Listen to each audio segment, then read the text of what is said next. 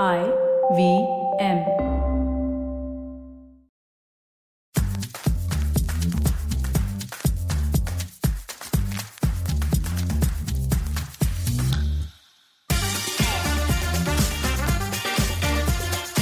Twilight, Vampire Diaries. How many fans are also fans of my show? Personally, I'm not a fan of either.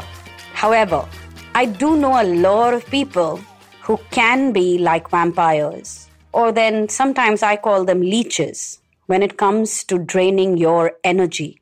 Hi, I'm Chetna, your favorite positive action coach, and this is Say No to Drama. Today I'm talking about energy suckers, and I'll try and give you two options or two tools that can help you safeguard yourself from them. Usually people who are constantly painting themselves to be victims are energy suckers. Then people who are very egoistic and always trying to prove a point are energy suckers. People who want to be the center of attention by hook or by crook can often also be energy suckers. And then those people for whom you are just a shoulder to cry on or their favorite agony aunt, those people are energy suckers. Know anybody who fits the bill? A lot of you know a lot of people like this. Many of you might realize that a parent of yours is an energy sucker. A sibling is one. Your best friend might be one. Energy suckers are not bad people. And yes, I did refer to them as vampires or leeches just a moment ago. And I don't mean that in a derogatory way, but rather in a descriptive way. People who are only always taking from you, only always coming to you with their problems, only always asking for help, and even when nothing is wrong in their life, they are only talking about the past and how they've had such a difficult journey. Well, those are people that I describe as leeches. And you seem to be their favorite skin. They've latched on to you. And every time that they are in your presence, they are drawing from you. They are refilling themselves by using your energy. Now, here's the thing. When you are genuinely helping somebody, a lot of times when you give energy, your energy will multiply, right? It happens. However, when it's a bad habit like this, you giving somebody like this energy might only make you feel drained, which is why when they leave or you leave their presence, you feel like going and taking a nap, you feel depressed, you feel down and out, you feel exhausted, you feel like, why is life so difficult? Like I said, a bunch of us might realize that we have a parent who is like this. A parent who is always worrying.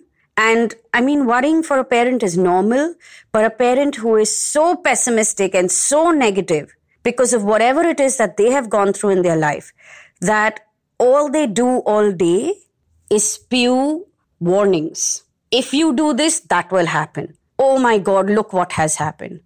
Oh, now what are we going to do? If these are the words you're listening to constantly, then know that this parent is stuck in a victim zone and is draining you of their energy. If they're constantly talking about how bad their marriage has been or how bad their life has been, and yes, a lot of us listen to stories of our parents and their bad marriages every day, okay? A lot of us are agony aunts or that shoulder to cry on for a parent of ours. It's normal.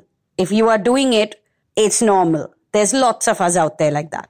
But here's the thing. This parent is also draining you of your energy and making you feel like there's nothing good in life. Like nothing can make you happy. Nothing can make them happy. Nothing will ever change in your life. And oh my God, if you get married, you might get stuck in this kind of a dark relationship also. And then, how many of you have that egoistic friend who's only always talking about themselves or then always trying to argue because they need to prove a point and they need to have the last laugh? Usually a person who is winning in an argument is draining the person who is losing that argument of all energy. Think about it. Have you ever lost an argument? Has a discussion become so heated that you've just resigned and backed off? And have you felt drained? That's because the person who was winning the argument was drawing from you. These are all human dramas. And these are all ways in which we take energy from each other.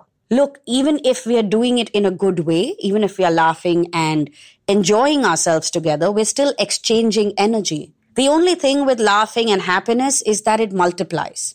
The thing with sadness and worry and strife and fighting and victim energy, well, all of these are low vibration energies and low vibration behaviors, and they tend to drain us. So what do? I mean, what's the option? Well, honestly, there are a few things that we all can do to safeguard ourselves. The first one that I'm going to give you is a page out of spirituality. Okay? It might seem weird to you, but logically and scientifically, visualizations work because human beings tend to think of life in stories.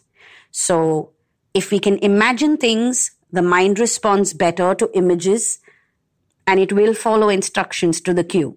Before you enter any room, whether it is for a meeting, whether it is for dinner, whether it's a date, whether it's coffee with friends, whether it's a presentation, anything at all, before you enter any room, close your eyes and place yourself in a purple bubble with the intention that only the energies that you allow will pierce through that bubble. Now, what happens when you do this? You are visually giving yourself a cue to protect your own energy, your own state, which means that somebody else can get angry and irritated and be screaming and shouting or arguing with you. And you might, in that moment, feel a little drained and feel a little shaky, but you will recover a lot faster. Why? Because your mind pulled the shutters down at the right time. The intention that nobody else's mood or energy will affect you will ensure that you bounce back faster if or then that you don't get affected by it at all. So, before you enter any room, especially when you know you're going to have a tough conversation or you're meeting somebody that you don't really like or someone that makes you feel uncomfortable, imagine you are sitting in a purple bubble, an impenetrable purple bubble. Talk about playing mind games, right? Another one that I will tell you is to place boundaries.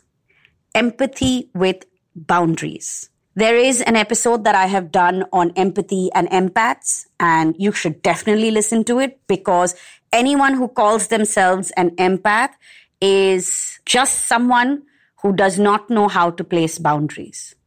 We are all empathetic human beings. Human beings by nature have empathy within them. But a lot of people have been conditioned to not use this energy. They don't know how to tap into it. They don't know what it feels like. It's like they've never experienced the sensation because that's what they were taught. They were taught to block it out. Then there are some of us who were taught to overuse it and overuse it so that you will be accepted, you will be relied on, you will be considered as a good person, you will be loved, all kinds of false notions. Empathy, healthy empathy, must come with boundaries. I can understand what you are going through by placing myself in your shoes. I can even feel bad for you. And I can even do what I need to help you. However, what you are going through does not define or describe my life.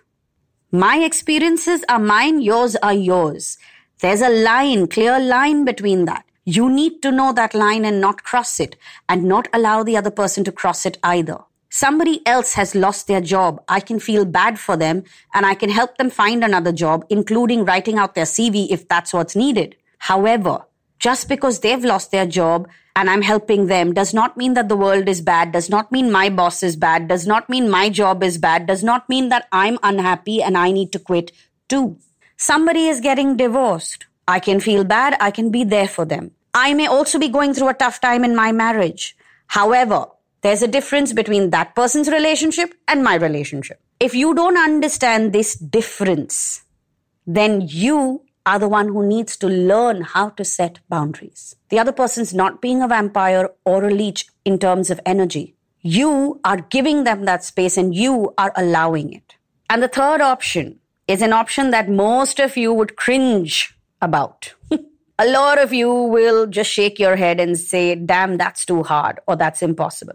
But it is actually a very, very simple solution. It's called saying no. You need to learn to say no to some people when they have crossed the lines or taken advantage of you. If you feel drained around some people, then you need to learn to stay away for longer periods, and you need to meet them in shorter doses. Also, if you can identify what they are doing to drain you of your energy, you need to tell them to stop doing it and that you are not going to entertain that behavior anymore. Learn to say no. And if you don't know how to, there's an episode on this podcast on how to say no. Just scroll down on the Say No to Drama list and run through even the episodes that were once called Positively Unlimited. All these episodes are available on the IVM Podcast app and website.